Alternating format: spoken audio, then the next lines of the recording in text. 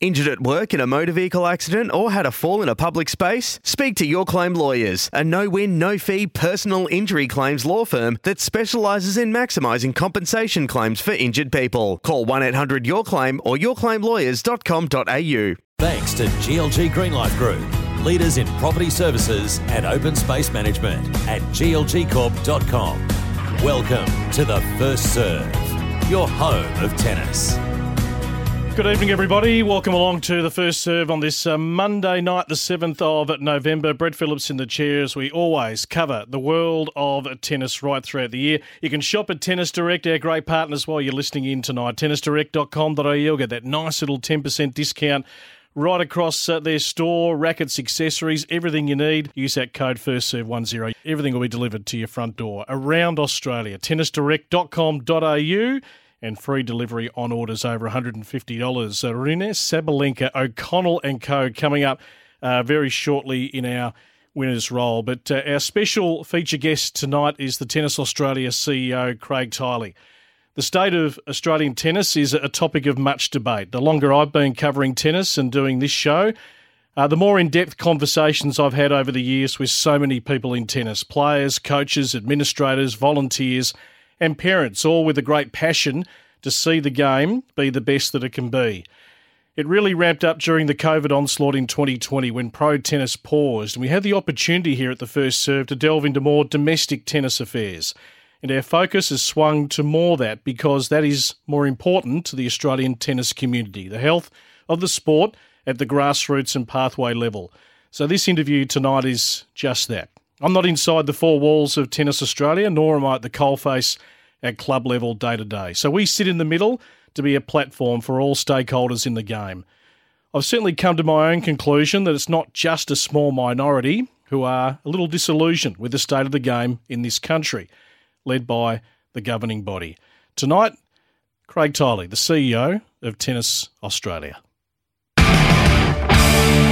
The state of Australian tennis, how do you view it as the person who leads it and shapes it? Well, I think the first thing I do is look at the data, particularly in the last 2 years. I think certainly helped by COVID, we saw more people come back to the game and play the game than we'd ever seen before. When it comes to sporting schools and kids participating in schools, tennis is, I think, for the 7th straight year, the number one chosen sport, and that's not our data. That data has come from Ozplay. Tennis enjoys a position of being the third most participated sport in Australia. We have an aspiration to get back to number one where we were 20 plus years ago. And then the feedback we've been getting through the work we've been doing the last year and a half on the future potential growth of the game and the opportunities in the game through the town halls, which I think you sometimes participate in, and those communication sessions have been highly, highly positive. We do get the occasional person who give us some feedback, which we always welcome.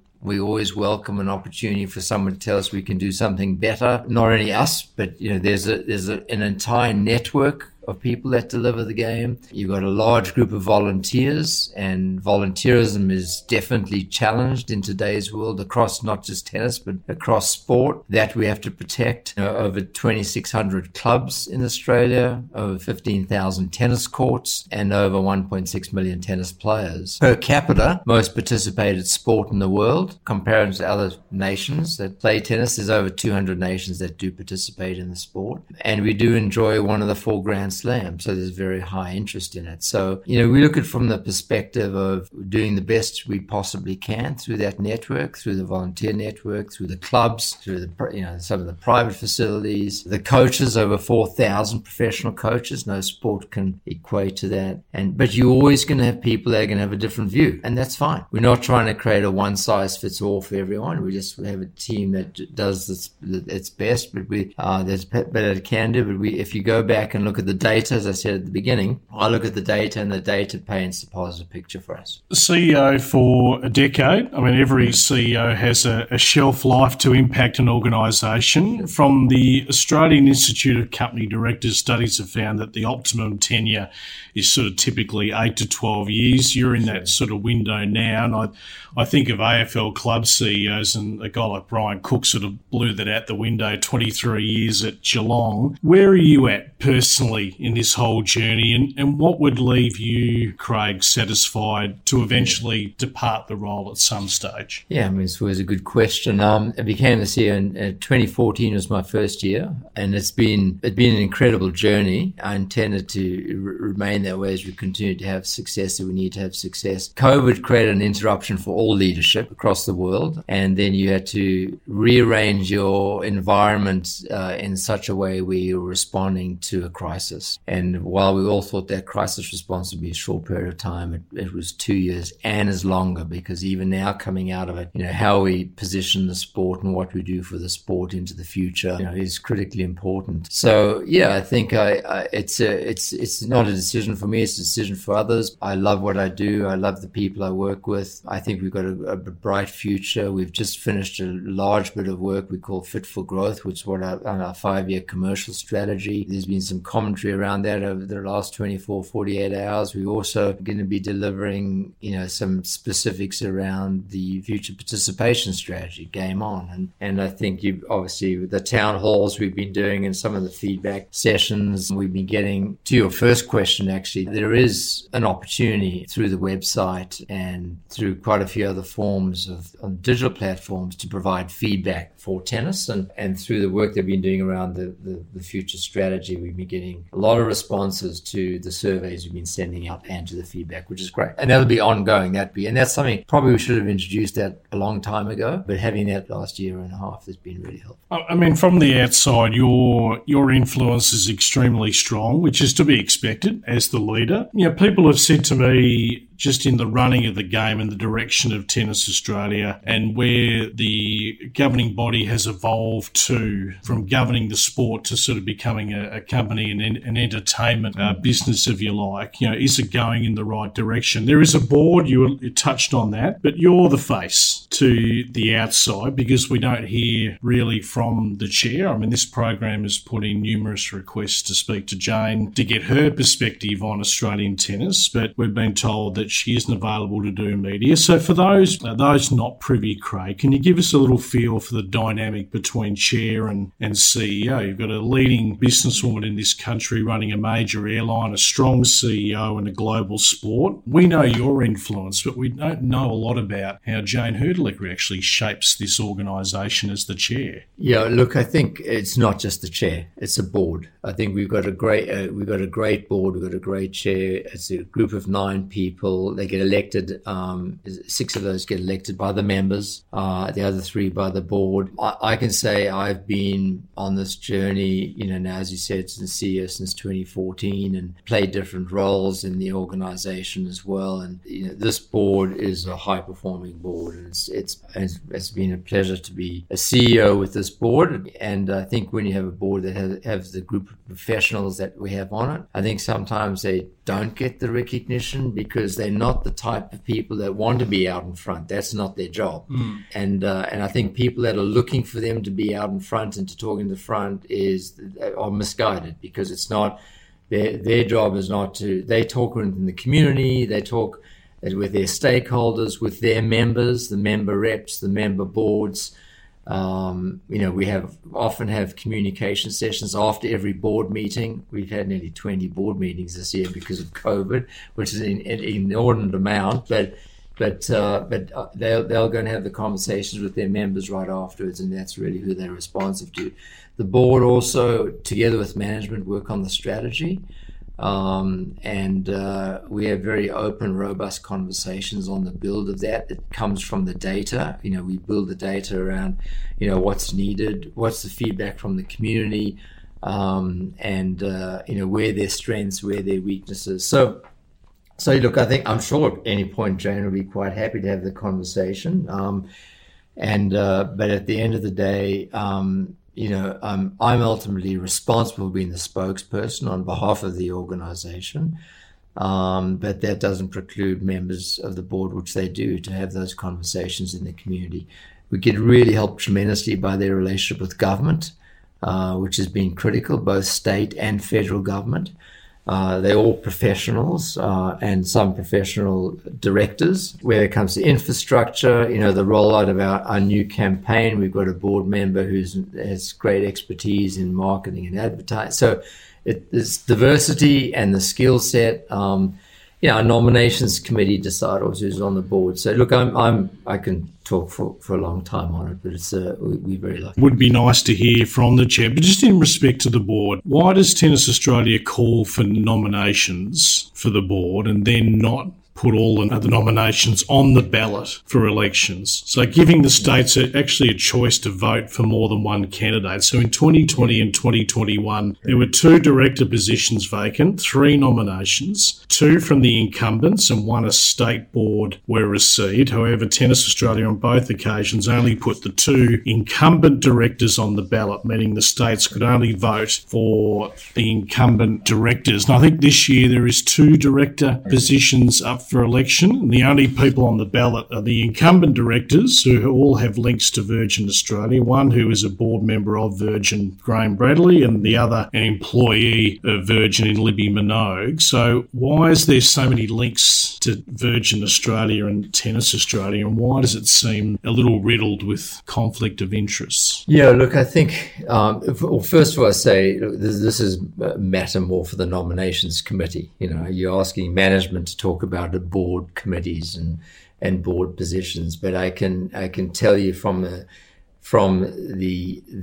current structure of the nominations process is set up by the members. So we often forget that. We often make a comment about something that's immediate in time, but historically, not in recent history, when our current board worked on governance changes, which was voted on unanimously by the members, and this current structure of nominations unanimously by the members. And part of that is a charter where the nominating committee puts forward the nominees that come from the preferred skill set of which they are nominated for. And so, and then they put those to the members the members have the right to reject those nominations as well. So they can either vote for them or vote against them. So it does go through a voting environment. And ultimately, we trust the nominations process. The nominations committee is made up of a majority of independent members, non-board members, and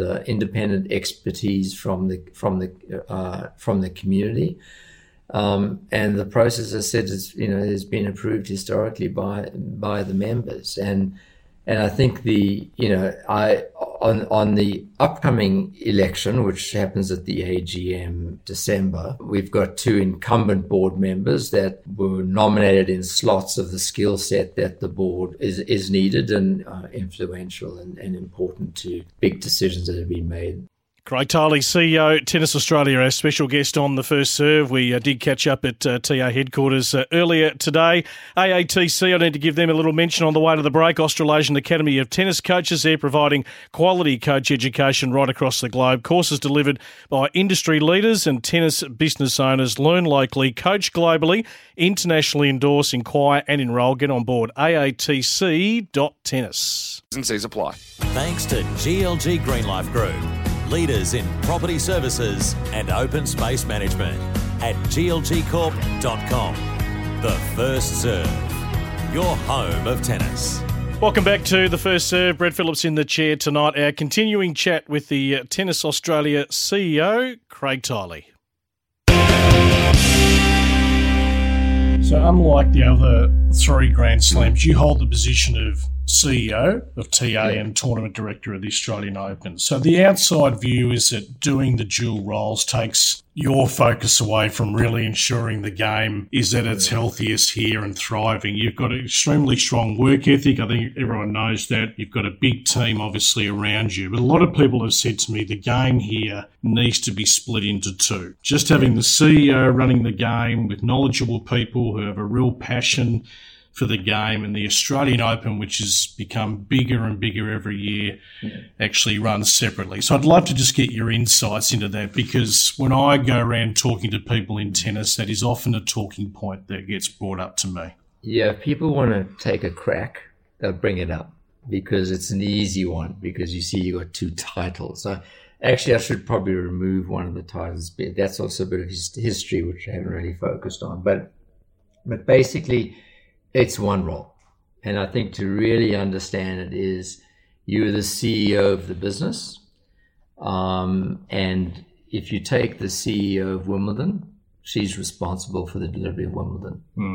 So the day-to-day decisions doesn't become the spokesperson as much, but the day-to-day, in that case, it's shared by the chair. Well, no, in that case, it's shared by, not even the tournament director, I think, talks much. I think she does it all.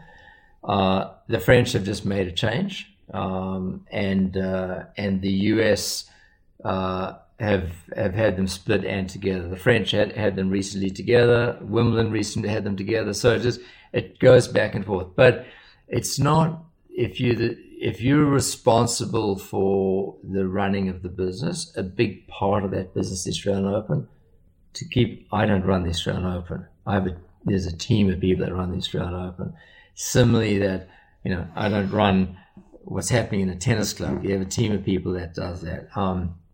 Or financial services, the team that does that. Or IT, there's a team that does that. My responsibility is to make sure we have the best capability and the best leadership. Where I think it gets confused, I'm the spokesperson for not only the tournament, but the business. And then people say, the tournament's separate from the business. And that was the problem tennis had historically. The two were separate. There was two separate reports to the board. And it was during that time when it was the most challenges, the sport had the biggest challenges. And so it was, I think, in the late 2000s when they were brought together into one organization.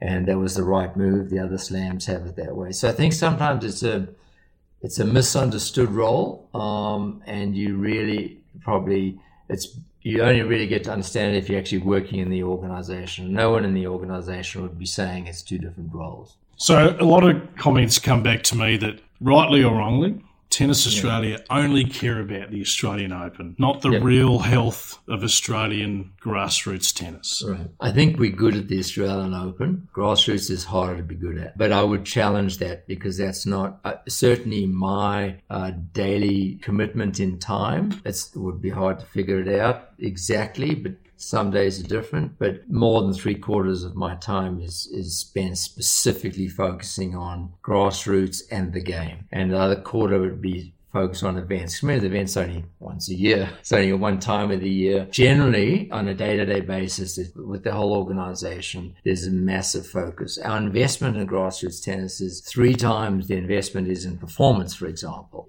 Our investment is exactly commensurate with the revenue. As the revenue goes up, so does the investment in grassroots tennis. So I understand where people get disappointed by something and something's not working for them. And we really appreciate when those people step up and provide solutions or give you some advice or say, this is what the issue is, but have you thought about this? We have a lot of people that do that. We welcome that any time. If anyone's got some feedback to provide it to us directly, and we'll action it. And as I said before, I'm not going to sit here and say we do everything 100% and do everything well. We give 110% effort in doing everything we do. We all have the same objective, and as everyone does out there, and that's to grow the game and get more people to play the game. Can I just read you a couple of comments? So these were sent to me over the journey. You talk to different people. So TA has made themselves into a company with a great deal of money spent on staff and are bewildered how they treat tennis and its people. Much of the tennis policies are formulated by staff who know nothing about tennis. Control of member states by paying Tennis Australia controlled staff to manage tennis. Profits have been manipulated to gain control of tennis through paying staff and not spent on the game of tennis. Player carnage, shattered dreams, a very expensive experience. Players quit with a sour taste in their mouth. A $30 million a year tournament and competition circuit is needed. So surely the best way to run the sport is to spend the profits mainly on players to give prize money to enhance their tennis. Tennis Australia are control freaks, lack of transparency of where the money is spent. Now they're pretty passionate comments, and there's always going to be lots of wide opinions, but it's just incredible to me, and this would go for any governing body, whether it be the AFL, who are so powerful here. The view inside can be so contrasting to the view outside. And as I said, I just sit in the middle, and it's fascinating to just hear the take of people out there and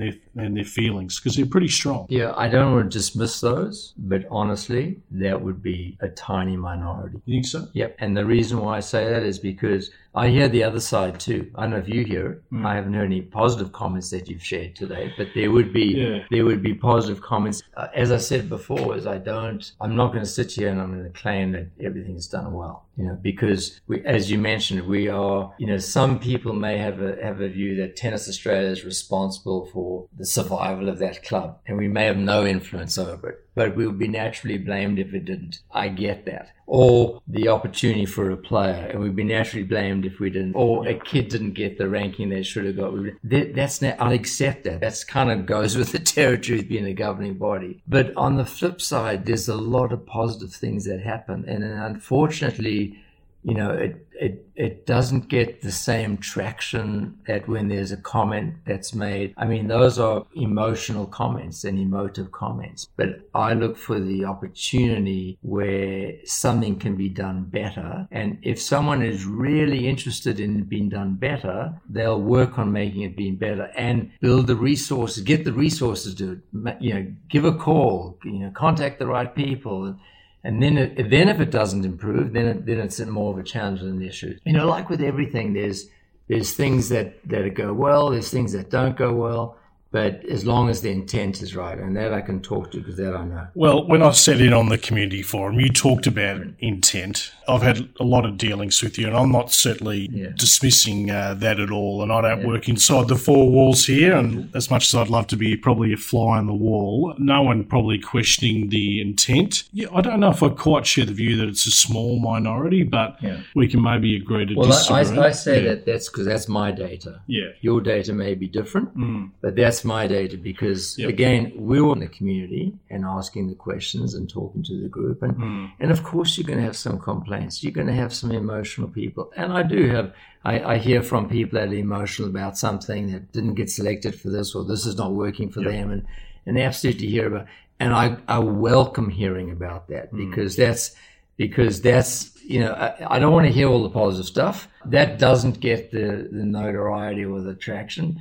I want to hear the stuff that can be improved because at the end of the day, I know one thing we cannot be accused of, not giving it a good go and having a great interest in the growth of the game. And to your comment on the Australian Open, the Australian Open, we do the best we possibly can with that so we can generate the revenue we can to invest in the game. And as I said, the playing opportunities we have in Australia, we're very fortunate with the pro circuit events, all the professional events in January. Per capita, there's no country in the world that has that investment. It's number one.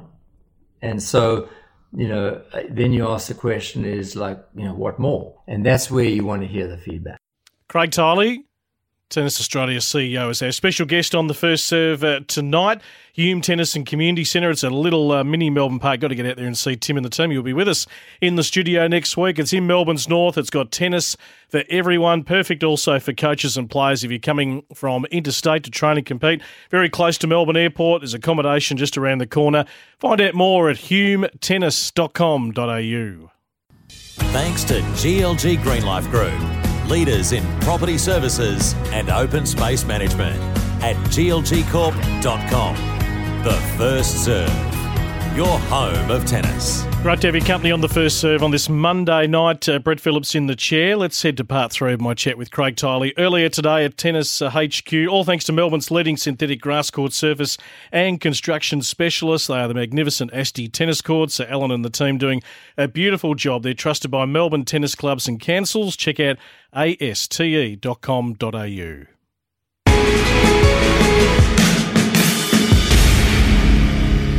I just would like to get to the bottom of the hottest topic, sure, and that's UTR. Yeah. We've done a lot on it on our show. We've had Tom in, we've had Lawrence, and then we've had the TA perspective, and we've had the outside perspective. Craig, is it possible that Tennis Australia have got it wrong with UTR? I mean, TA continually tell us that people just don't understand the system.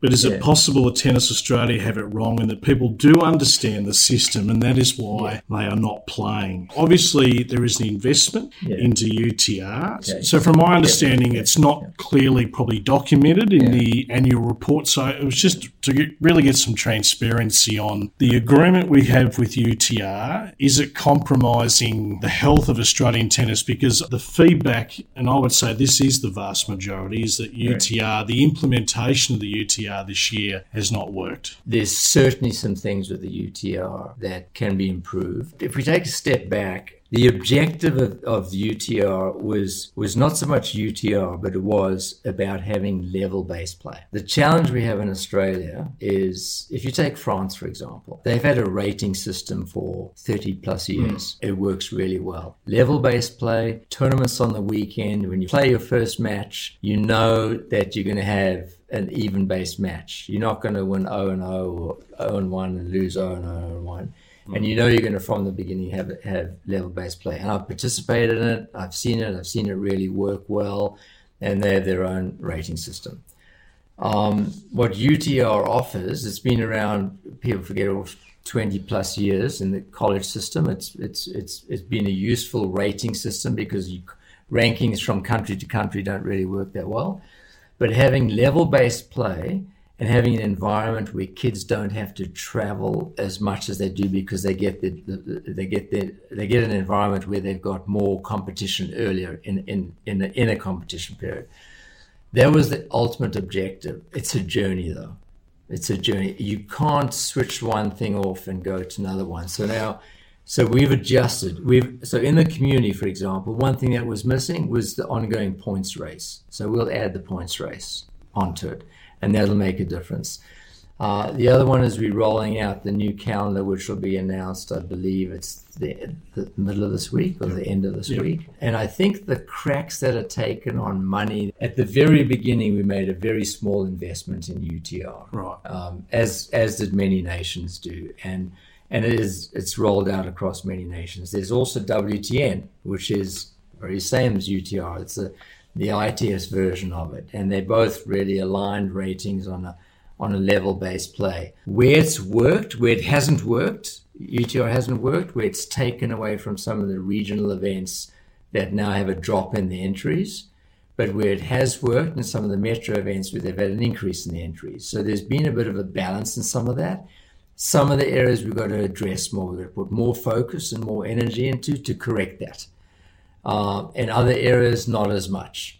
And across the country, some areas you hear it's working well, some areas are working terribly.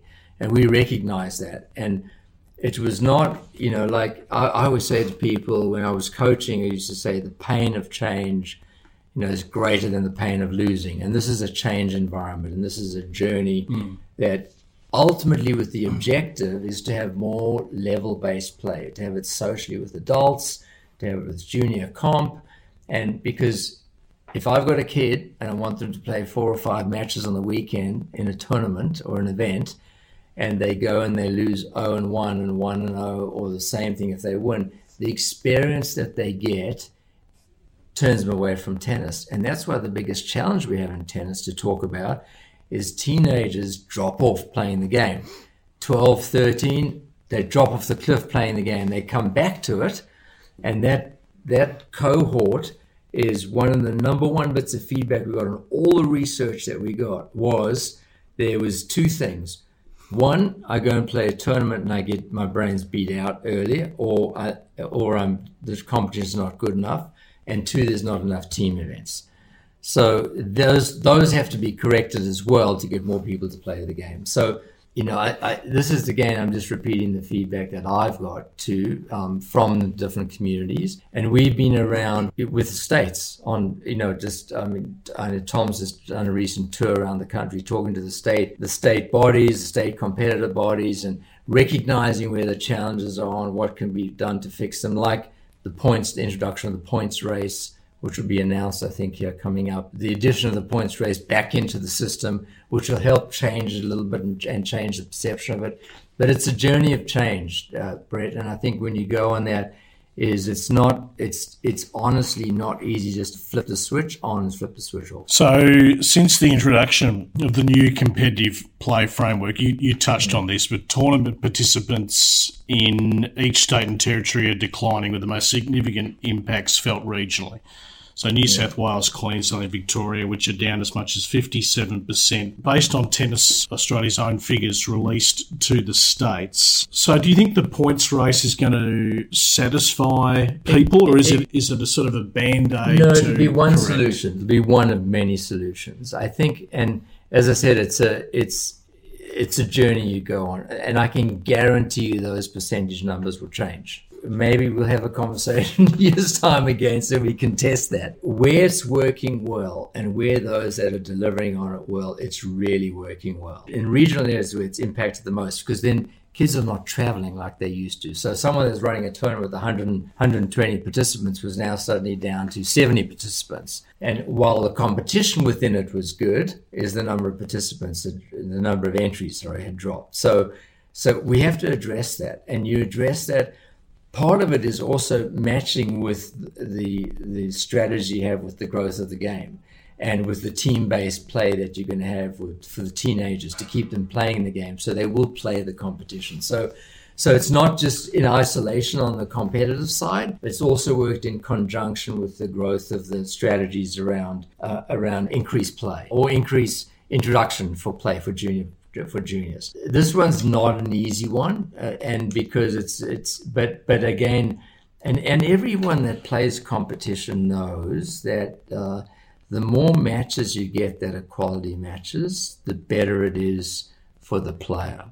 The research that we've done on the consumer, the one that's playing, has been positive. The competitive, the event deliverer has been negative.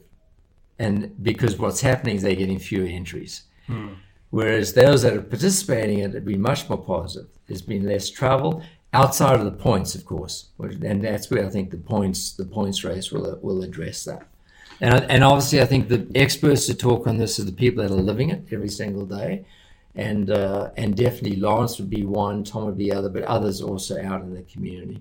So you don't think there's any sort of conflict of interest because we have an investment into UTR, that we have to roll it out here because we're doing it as a sole rating, whereas the USTA haven't gone down that track. But Teammate, so they own the Laver Cup, and which TA invest in, which I'll ask in a moment. Teammate is an investor of Universal Tennis, has partnered with TA, with you as the CEO, and the strong consensus that you've stubbornly supported the rating system regardless of the chorus of complaints from parents, players, coaches and regional clubs. So we had the Australian ranking system, which was abandoned. The ITF World Tennis number has been ignored, and Teammate profit from their partnership with UTR at the tennis community's expense. That's the feedback that's been given to me. So just for transparency, what's changing hands between TA and Universal Tennis, and what money is changing hands between Universal Tennis and Teammate? Everything you've said is a conspiracy, so there's no fact in that. So I think it's really important to stay up front, because I don't want to answer the question with what's been really a conspiracy statement. So Teammate, we have nothing to do with Teammate other than we are an investor. Teammate are also an investor in the Laver Cup. I'm very proud of the fact that we invest in the Laver Cup because we're an owner in it. We made an investment 6-7 years ago. We own it. We obviously support Rod Laver. That's become a profitable event. We generate a profit that comes back to tennis, which we invest back into the game. Can you give us an idea of that? What sort of profit? There was no profit the first couple of years, and we've already paid back our investment, which is great. And now it works out to be a couple $1 million a year that comes back into supporting. So, I mean, it's a pretty cool international event. We saw Roger's thing. Teammate of the majority shareholder of Laver Cup. And that's Roger Federer's company. Then separately to UTR, we at the very beginning were a minor investor in UTR. You could almost say we're a minor investor in WTN. The ITF, we pay a fee to the ITF, much bigger fee than we would pay to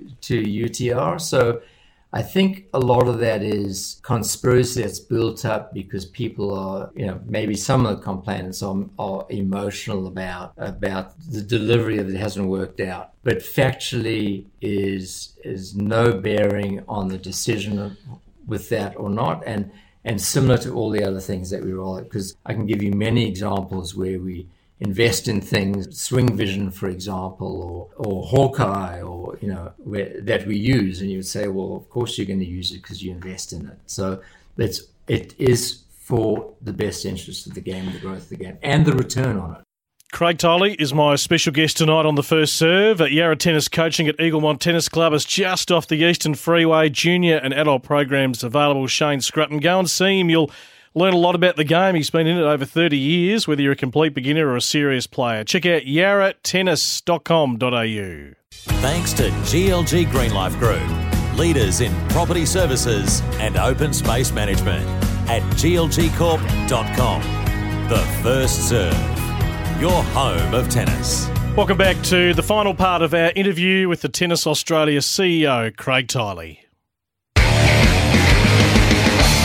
So just on the Laver Cup, we're quite detached from it, unlikely it'll ever come to Australia. Not necessarily so. I think it'll be a hard push because you've got to travel. The players are going to travel off the US Open down to Australia. But European team and the international team, there's nothing stopping it from coming here.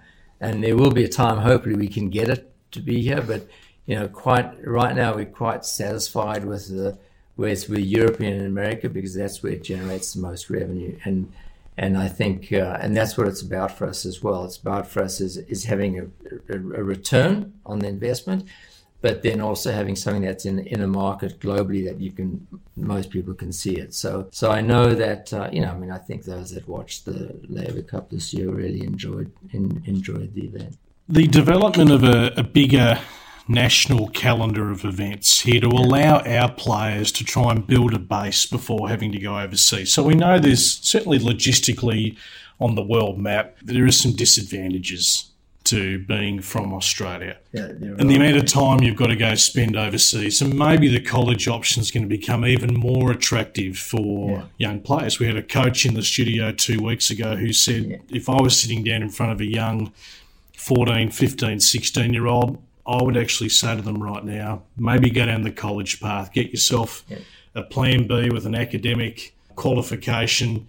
You come out of tennis. We saw young Petra Hill make the final, who we've been following on the Australian Pro Tour over the weekend, who comes out at 23. But for those here who are trying to establish themselves, so we have the Australian Pro Tour sprinkled in between. There's obviously the recognition that our players have also got to go overseas and pit themselves against the world and have those experiences. But is there anything stopping us from having a bigger ITF calendar of events so that our players can actually put a kitty of money together, the ones who are good enough, before having to go and spend so much to be based abroad?